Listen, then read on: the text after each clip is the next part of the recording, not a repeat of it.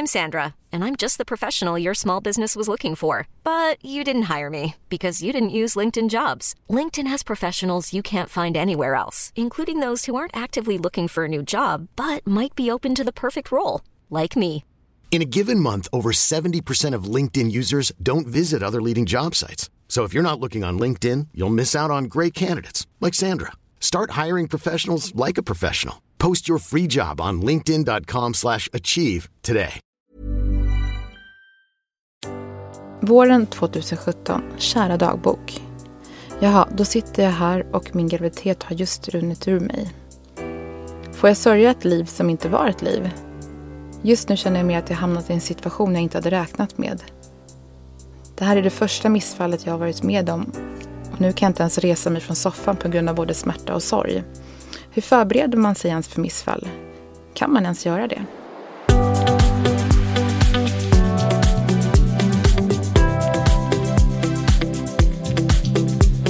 Hej och välkomna. Avsnitt 28 av podden Jag vill ha barn. Idag ska vi prata om missfall.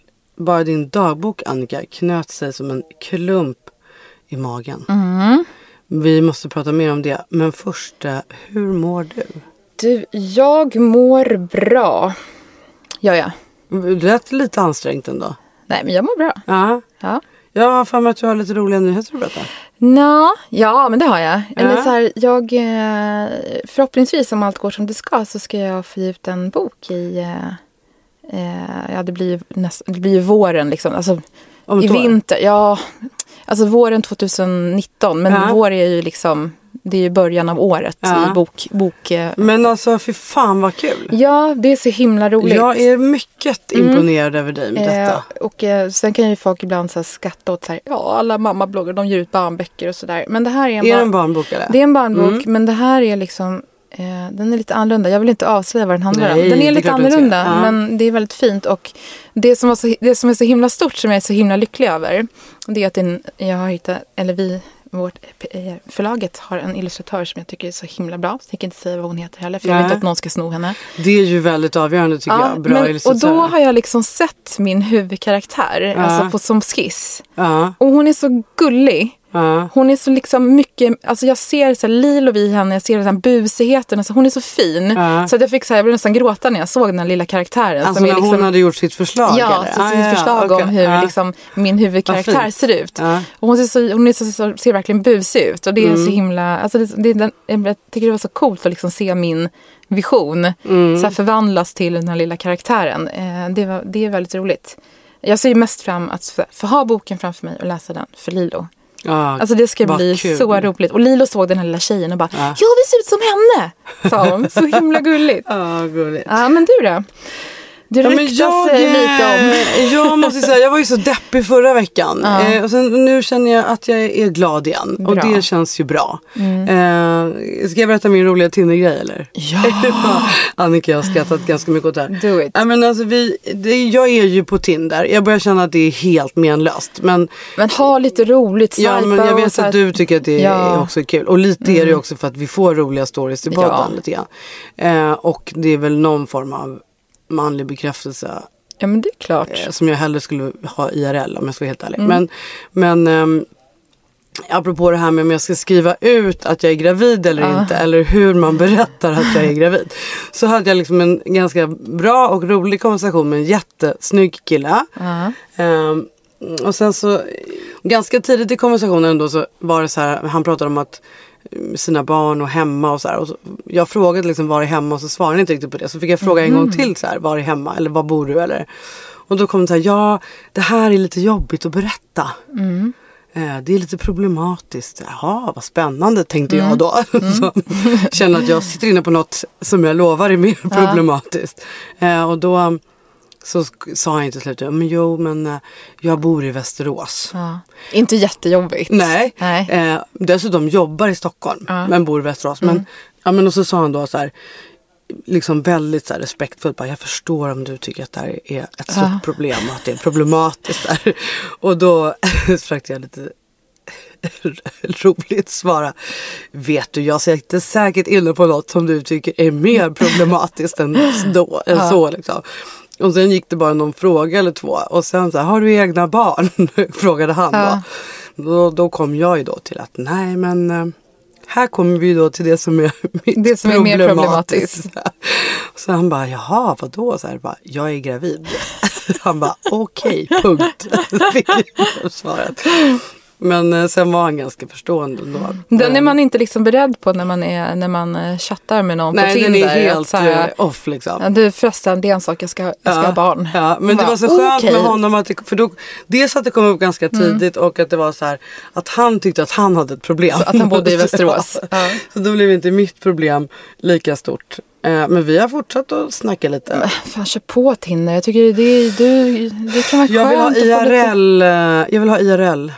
Jag vill ha kli på ryggen och ja, men fattar. kyssar. Men det behöver väl inte... Det kan ju hända genom Tinder. Ja, kanske. Jag tycker ju fortfarande att du ska köra på liksom hela den där gravidgrejen. Att du bara har en gravidbild, bara gravid. Så känner jag så här, gud, nu du kommer få så mycket... Förut var det ändå lite att jag kunde dölja det. Det kan jag ju inte nu. Nej. Nu är den ju all over the place, the stomach. Så att jag tror du kan få IRL också. Ja. Men du, den här deppigheten, jag vet inte om du, så jag har ju berättat för dig hur det var för mig. Men kommer du ihåg att jag tittade på ett djurprogram där det var en liten leopardunge som hade fastnat i träd och mamman fick gå därifrån och lämna sin unge fast i trädet. Och jag grät i 2 veckor. Det där har du berättat Nej, men alltså 2 veckor. Och jag kan fortfarande inte tänka på den här scenen så börjar jag gråta typ. Det satt i mig så länge från graviditeten. Och man blir så himla... Ja, men det är så annorlunda. Det var verkligen en deppdag där, eller 2. Nu känner jag mig lite mer peppig och det blir för mig som alltid med de här processerna att jag liksom har lite sorg över något och sen så leder det till någon form av motivation att ta några handlingskraftiga steg typ. Så dels är det ju att jag börjar titta lite på hur jag ska tänka med förskola och sådär. Att kanske det finns förskolor som är öppet lite senare och så. Och också synka ihop mig med några andra ensamstående som man kan hjälpas åt. Det tycker jag är en superbra grej. Det finns ju lite olika förslag till det. Och sen är det ju det här med min extra person. Din mormor. Bonusmormor. Ja, bonusmormor som du vill ha till barnet. Exakt, så det har jag blivit ännu lite mer motiverad till och går runt med lite en radar kring det. Ja. Jag har lite olika personer som jag skulle vilja fråga men som jag inte riktigt vågar fråga. Sådär. Så vi får se om det är någon som lyssnar, ni vet. Ja, vet du vad, jag tycker också att du kan softa lite med den grejen. Jag tror att du kan ta det också när du har fått barn för du kommer känna så mycket mer. Vem du liksom... Jo men det är faktiskt, så säger ju nästan alla när jag pratar om det här. Men jag känner att jag vill ge den personen möjligheten att vara med redan nu. Alltså typ följa med på ett ultraljud eller liksom. För att den ska få den där nära kopplingen. Alltså att det blir som familj. Det är ju inte en barnvakt jag vill ha liksom. Nej.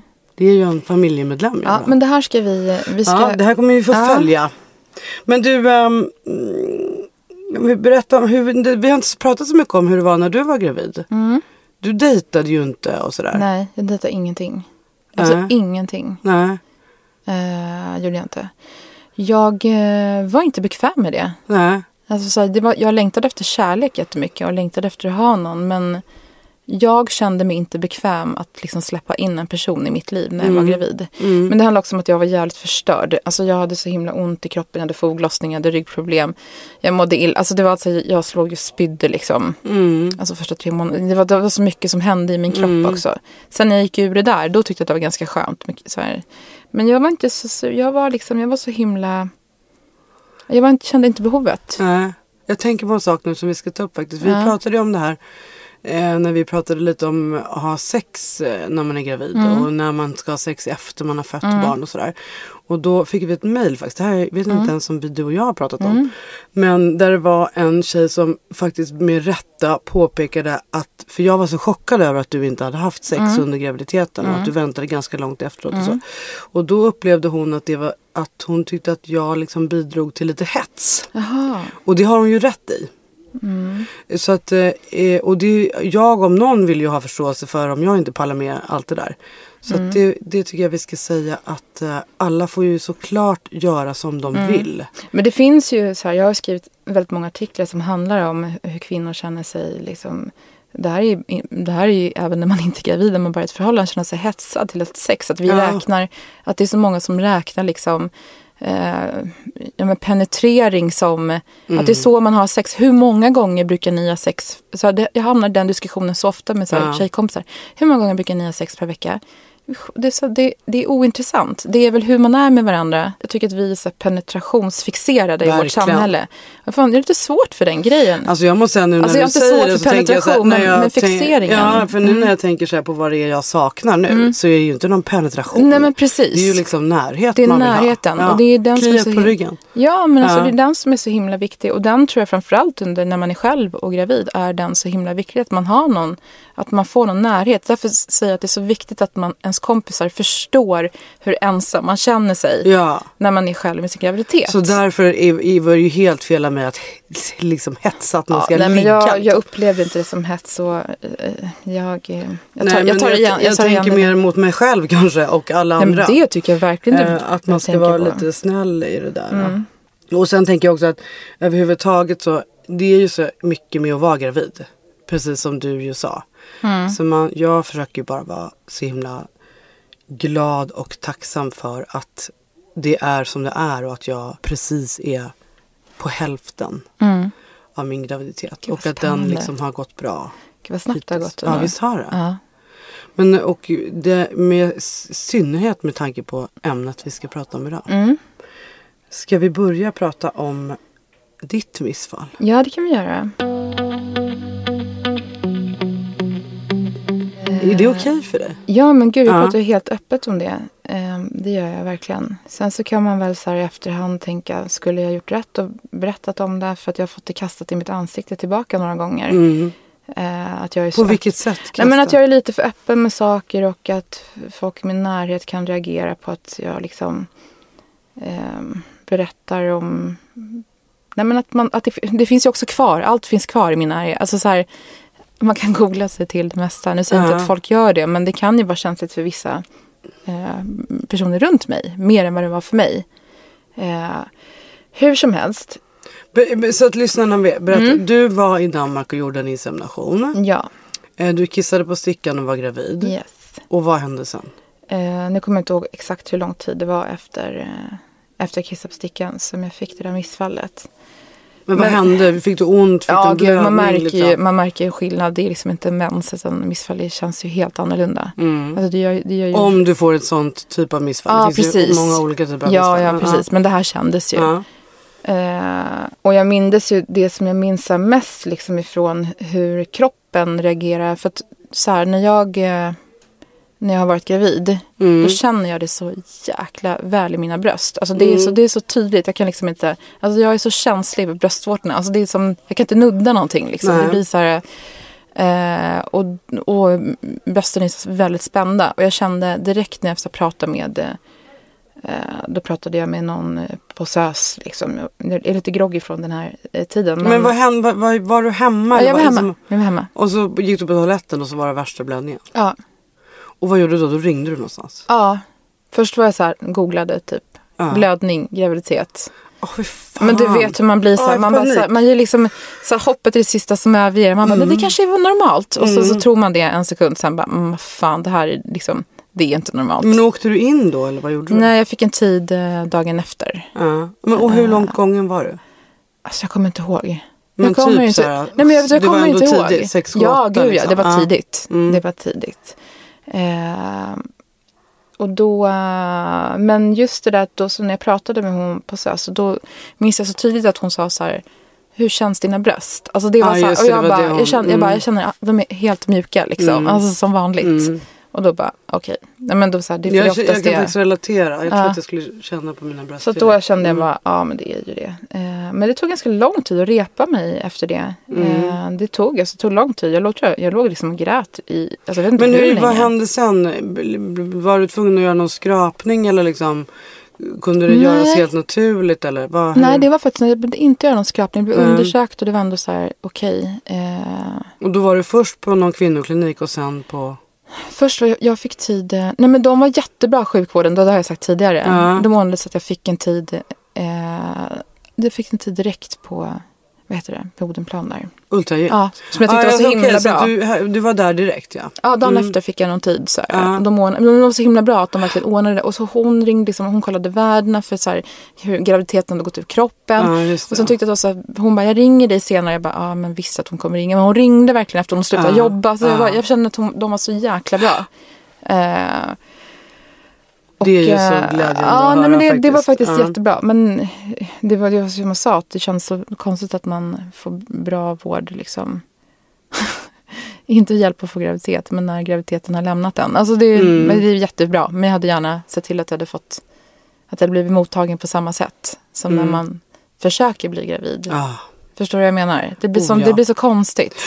Det blir så det är märkligt. Men du, så här i efterhand, om man nu kan kalla det för det. Vad var jobbigast med att få ett missfall? Alltså det var på något sätt som att just så här ska jag berätta hur jag känner nu för det. Jag känner att jag är så rädd om jag skulle bli, vi säger att jag och Niklas ska försöka skaffa barn. Vi säger det. Då är jag så himla rädd att jag ska bli gravid och att jag ska få ett missfall.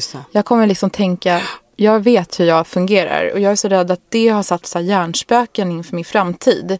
Och jag kan tänka mig att om man då är i en process där man verkligen håller på i det här som inte jag gör just nu, liksom med att skaffa barn, att det blir så att har man fått missfall flera gånger måste man vara livrädd för att hela tiden, du vet, det här gå på toaletten och bara, alltså jag tror det sätter såna hjärnspöken i en rädsla för att kroppen inte ska fungera.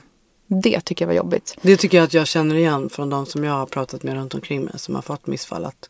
Att det är liksom, dels en sorg att det händer. Men sen att det också skapar väldigt mycket oro för att det ska hända igen. Det är nog det som jag är mest rädd för. Sen är jag så här, jag tänker att allting händer av en anledning. Alltså kroppen reagerar. Och du ändrade ju hela din process. Ja, det ändrade ju hela min. Jag slutade ju. För att jag blev så nervös över så här. Du får stoppa med det här i en förkänslig fråga. Men är det till och med så att du liksom är tacksam att det hände för att, så att det fick dig att fatta att du inte vill göra det själv? Jo, på det sättet är jag faktiskt tacksam.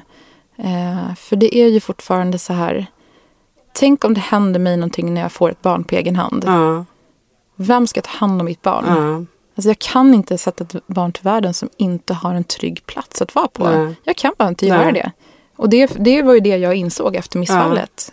Och det kör jag fortfarande på. Så jag kommer inte skaffa barn på egen hand. Ja, så länge du är i det läget liksom. Jag kommer inte skaffa barn med någon alltså random. Nej, jag kommer aldrig göra det. Den personen jag skaffar barn med måste vara en person som jag kommer leva med. Det måste det bara vara. Det kommer inte funka på något annat sätt om jag skaffar ett till barn. Och inte något, du har ju också varit inne på delat föräldraskap. Ja, nej, men det skulle ju ha funkat liksom. Men jag måste ju känna att det finns en person som är där. Ja, men jag tänker så, nu sa du så här, det kan inte vara någon som du inte lever med. Absolut, men nu har jag en relation så nu är det så svårt att säga att jag skulle få barn med någon annan än Niklas liksom. Men hade jag inte det och verkligen ville ha barn så delat föräldraskap, absolut. Inte på egen hand.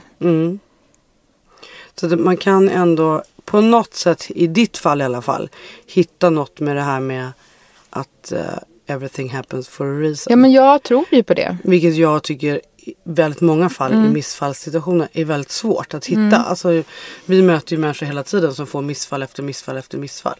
Ja. Det är ju liksom väldigt svårt att säga till dem everything happens for a reason. Liksom. Jag vet, men också så vet vi varför kroppen stöter ut det. Det är ju för att det inte är friskt. Alltså så är det ju. Och då menar jag på det sättet. Men nej, men det kommer vi komma in på också. Ja, jag tänkte jag skulle läsa ett mejl vi har fått här med en fråga.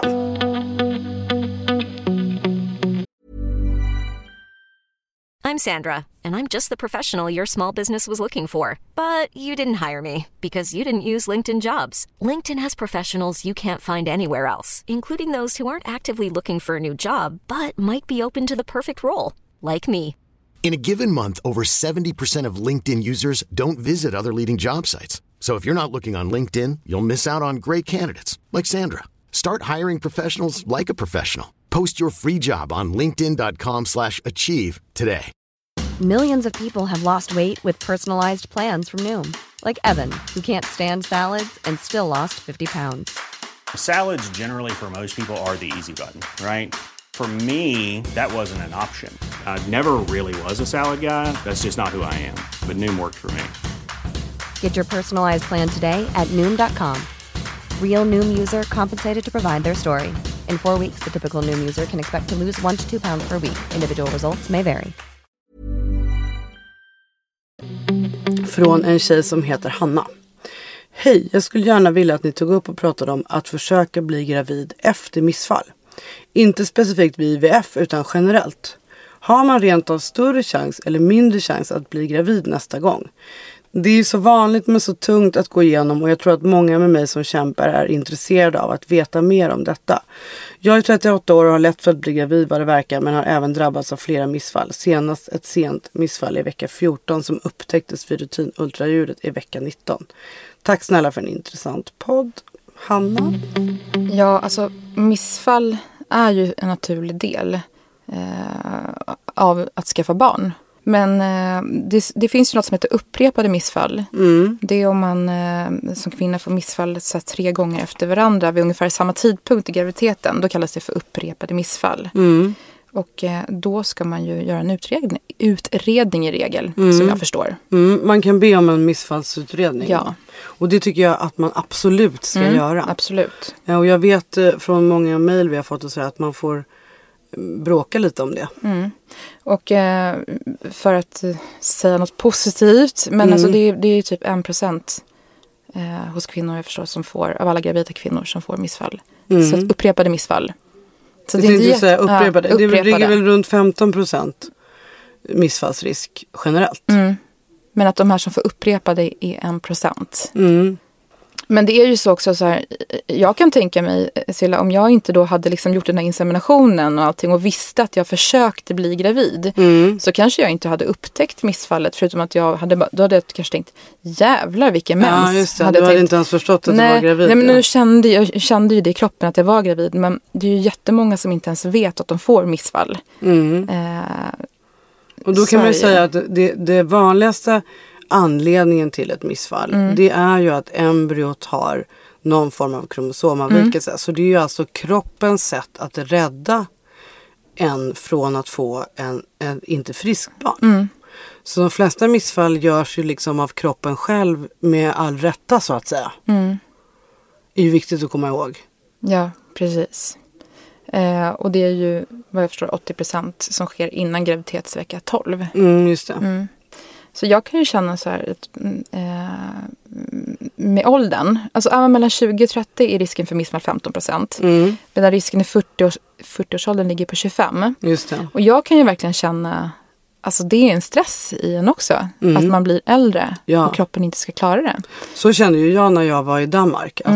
Att även om jag hade lyckats bli gravid där, så med tanke på IVF och att det inte var perfekta embryon och sådär, då var ju liksom min missfallsrisk mellan 40 och 50%. Men precis. Det är ju superläskigt, till skillnad från då när jag gjorde i Ryssland. Där helt plötsligt missfallsrisken gick ner till 14%. Alltså som om jag var 30 liksom. För att lyssnarna igen ska förstå så handlar det om att du har fått ett ungt ägg. Ja. Och missfallsrisken beräknas på det. Precis. Så att då var jag som om jag var 30. Men precis. Väldigt skön vetskap. Ja, det måste vara så jag tror att men du har ju inte känt någon rädsla för missfall. Nej, jag skulle precis säga det. Att jag tror att det har liksom bidragit till att jag ju inte ens har varit nervös för det. Jag har inte ens tänkt på det. Nej. Gud, det är så roligt för alla frågar det. Alltså, jag är nervös. Nej, men jag är ju konstigt onervös. Egentligen så vet jag inte vad hon ska vara nervös för. Det är en graviditet. Det är snarare tvärtom att jag ibland tänker så här, men när jag åker tillbaka till Ryssland. Alltså det är som att jag fortfarande är inställd på att jag men det är nog för att hela din process har varit som ett resa hela tiden. Det handlar ju mer om att nästa försök. Precis. Inte om att jag tror att det här ska skita sig. Nej. Gud vad sjukt. Vet du, ibland känns det så overkligt att liksom det ska komma ut ett barn i dig. Det är så konstigt. Jag vet inte, det är så obegripligt. Jag känner så. Det är så obegripligt att det bara ligger en liten unge i dig. Jag vet. Så konstigt. Det känns liksom, det är så otroligt coolt. Ja, gullig. Men så för att bara återkoppla till det här mejlet som vi läste i början här. Att hur det påverkar om man har större chans eller mindre chans att bli gravid efter missfall. Så finns det ingen konkret forskning kring det och man vet inte. Och det är för individuellt så det går inte att svara på. Nej, man kan inte svara för gemene man. Om man då råkar vara en sån person som får det här med upprepade missfall, då är det ju en ökad risk så att säga att det ska hända igen. Men det kan också vara så att man har ju för att man blir gravid så har kroppen stimulerats. Så på det sättet så är det kanske lättare att bli gravid. Men det finns man kan inte generalisera på något sätt tyvärr. Utan det är helt och hållet så individuellt. Ja. Jag har tänkt på en sak. Du är ju en van IVF-are. Ja. Nej, men finns det någon skillnad tror du? Eller har vi kollat här? Ja, men det är också...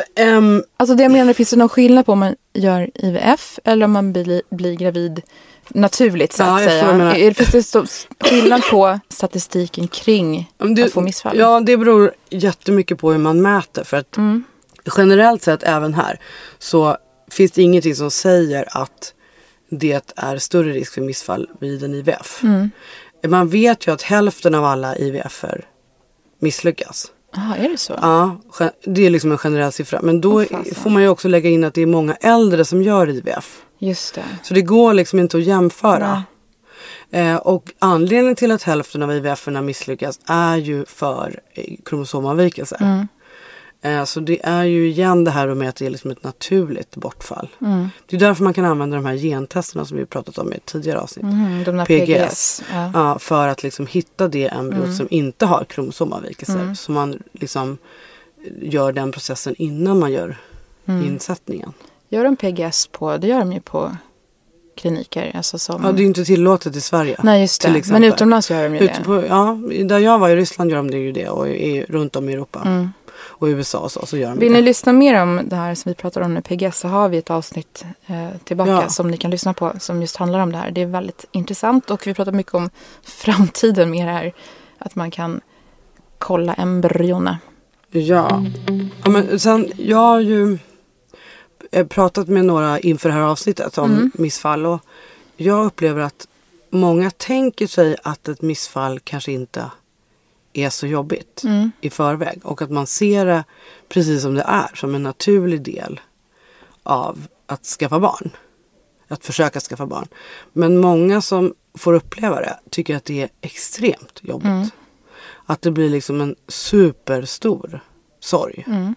Och jag känner också att många har velat att jag ska ta upp, och det är lite svårt för oss som ju inte är läkare och så här, men mycket att de hamnar i så här vad man ska få för råd, om man ska göra en skrapning eller inte och att det kan vara liksom smärtsamt och liksom låta kroppen göra sig av med det själv och så här, lite beroende på vilken vecka det är i och så. Det där är ju inte något som vi riktigt kan gå in på eftersom inte vi kan något om det, men det som många av dem jag har pratat med har sagt är så här: se till att du får rätt information. Att man lite hamnar i det läget att man måste göra jobbet själv liksom.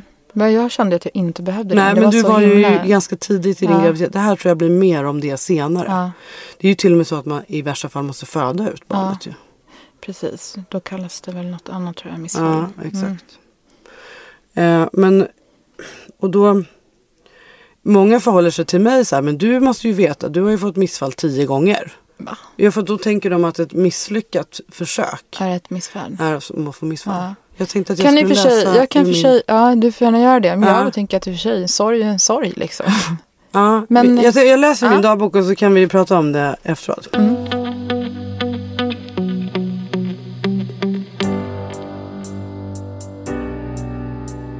November 2017. Vad är värst? Att en IVF misslyckas eller att det först fäster och sen blir ett tidigt missfall? Jag tänker att ett missfall är värre, men det kanske är för att jag har vant mig vid att mina försök misslyckas. Jag tänker också på allt jag vet nu om fertilitet. Om jag blir gravid är risken för missfall så hög eftersom jag är äldre.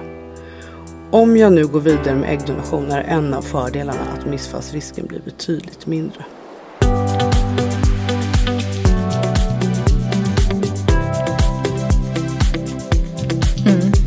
Så är det ju verkligen. Vi har redan varit inne på några av de här grejerna. Men alltså jag fattar, om man är i den här processen och så kommer mensen när man försöker bli gravid. Fan vad jobbigt. Det måste ju vara en sorg varje gång att man inte blir gravid. Ja. Alltså det där har vi ju pratat mycket om. Det är det där med att de där dagarna när man liksom inte ens vågar gå på toaletten och sådär. Men jag tror ändå att jag tänkt, alltså om jag ska förhålla mig till den här gången när jag ju är gravid. Det är ju min enda gång jag varit gravid någonsin. Om jag liksom då skulle få en blödning eller på något sätt att det hände något. Jag tror jag skulle tycka det var värre faktiskt. Ja. För att liksom, när man misslyckas med, då är man ju fortfarande i behandlingsprocessen. Nu dessutom när jag kommit så här långt. Men man knyter ju an till att det finns något där. Precis. Så det blir ju mer av en förlust, tänker jag. Jo, så är det ju. Och man har ju också liksom, man blir jätteglad över en graviditet och sen är inte den kvar. Så att det är klart att det blir en större omställning. Liksom. Ja. Nu ska vi ta till läsarmail. Vi har ju massa läsarmail om missfall. Jo, vi har fått ett läsarmail här ifrån en person som vill vara anonym.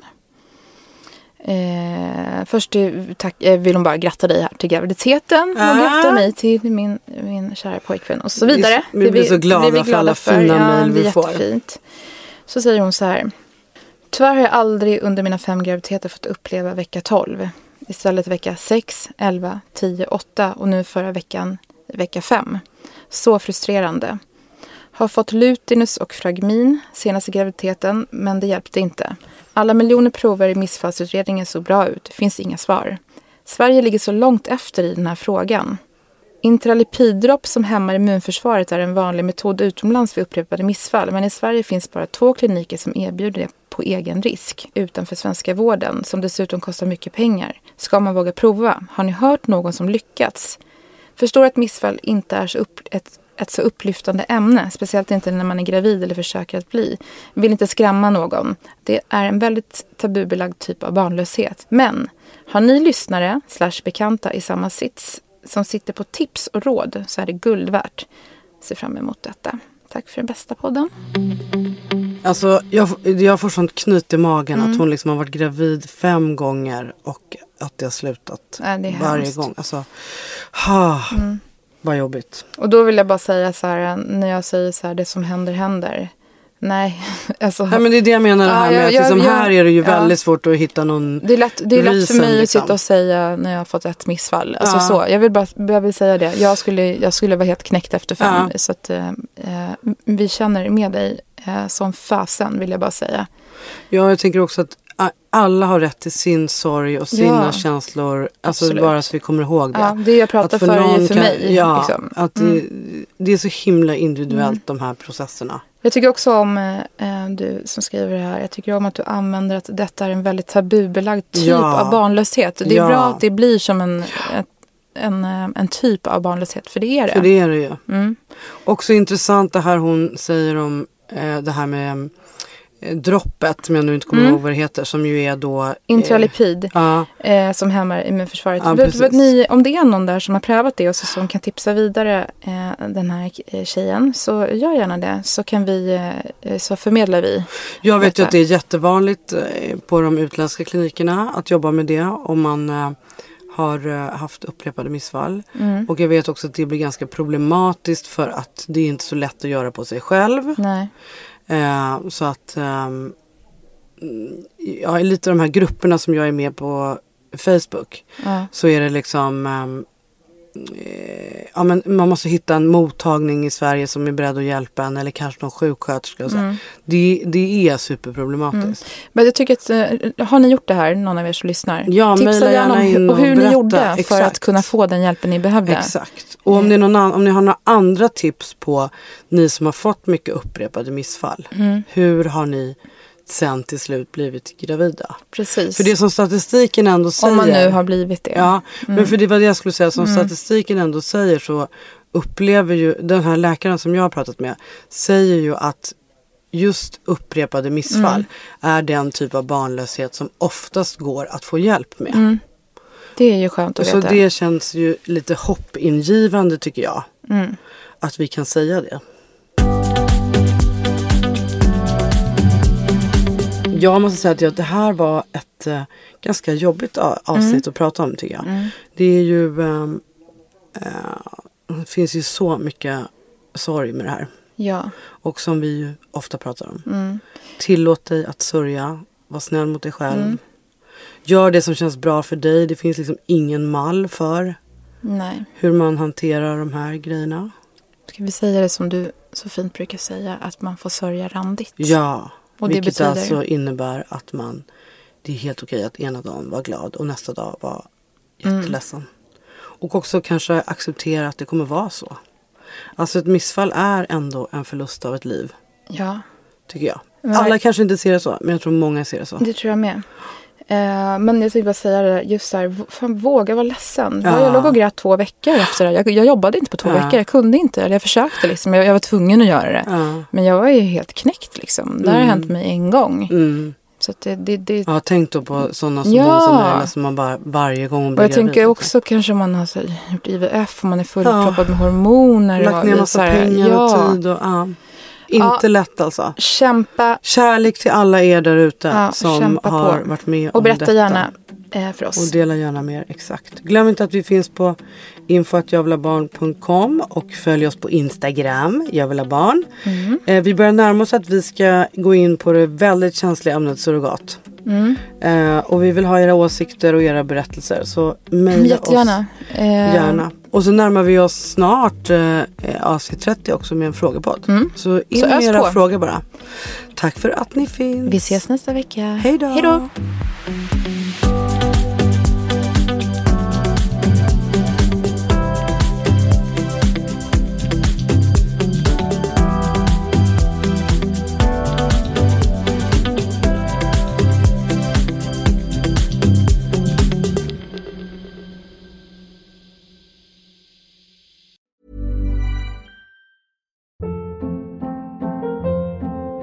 Hold up. What was that? Boring. No flavor. That was as bad as those leftovers you ate all week. Keke Palmer here. And it's time to say hello to something fresh and guilt-free. Hello Fresh. Jazz up dinner with pecan-crusted chicken or garlic butter shrimp scampi. Now that's music to my mouth. Hello Fresh. Let's get this dinner party started. Discover all the delicious possibilities at hellofresh.com.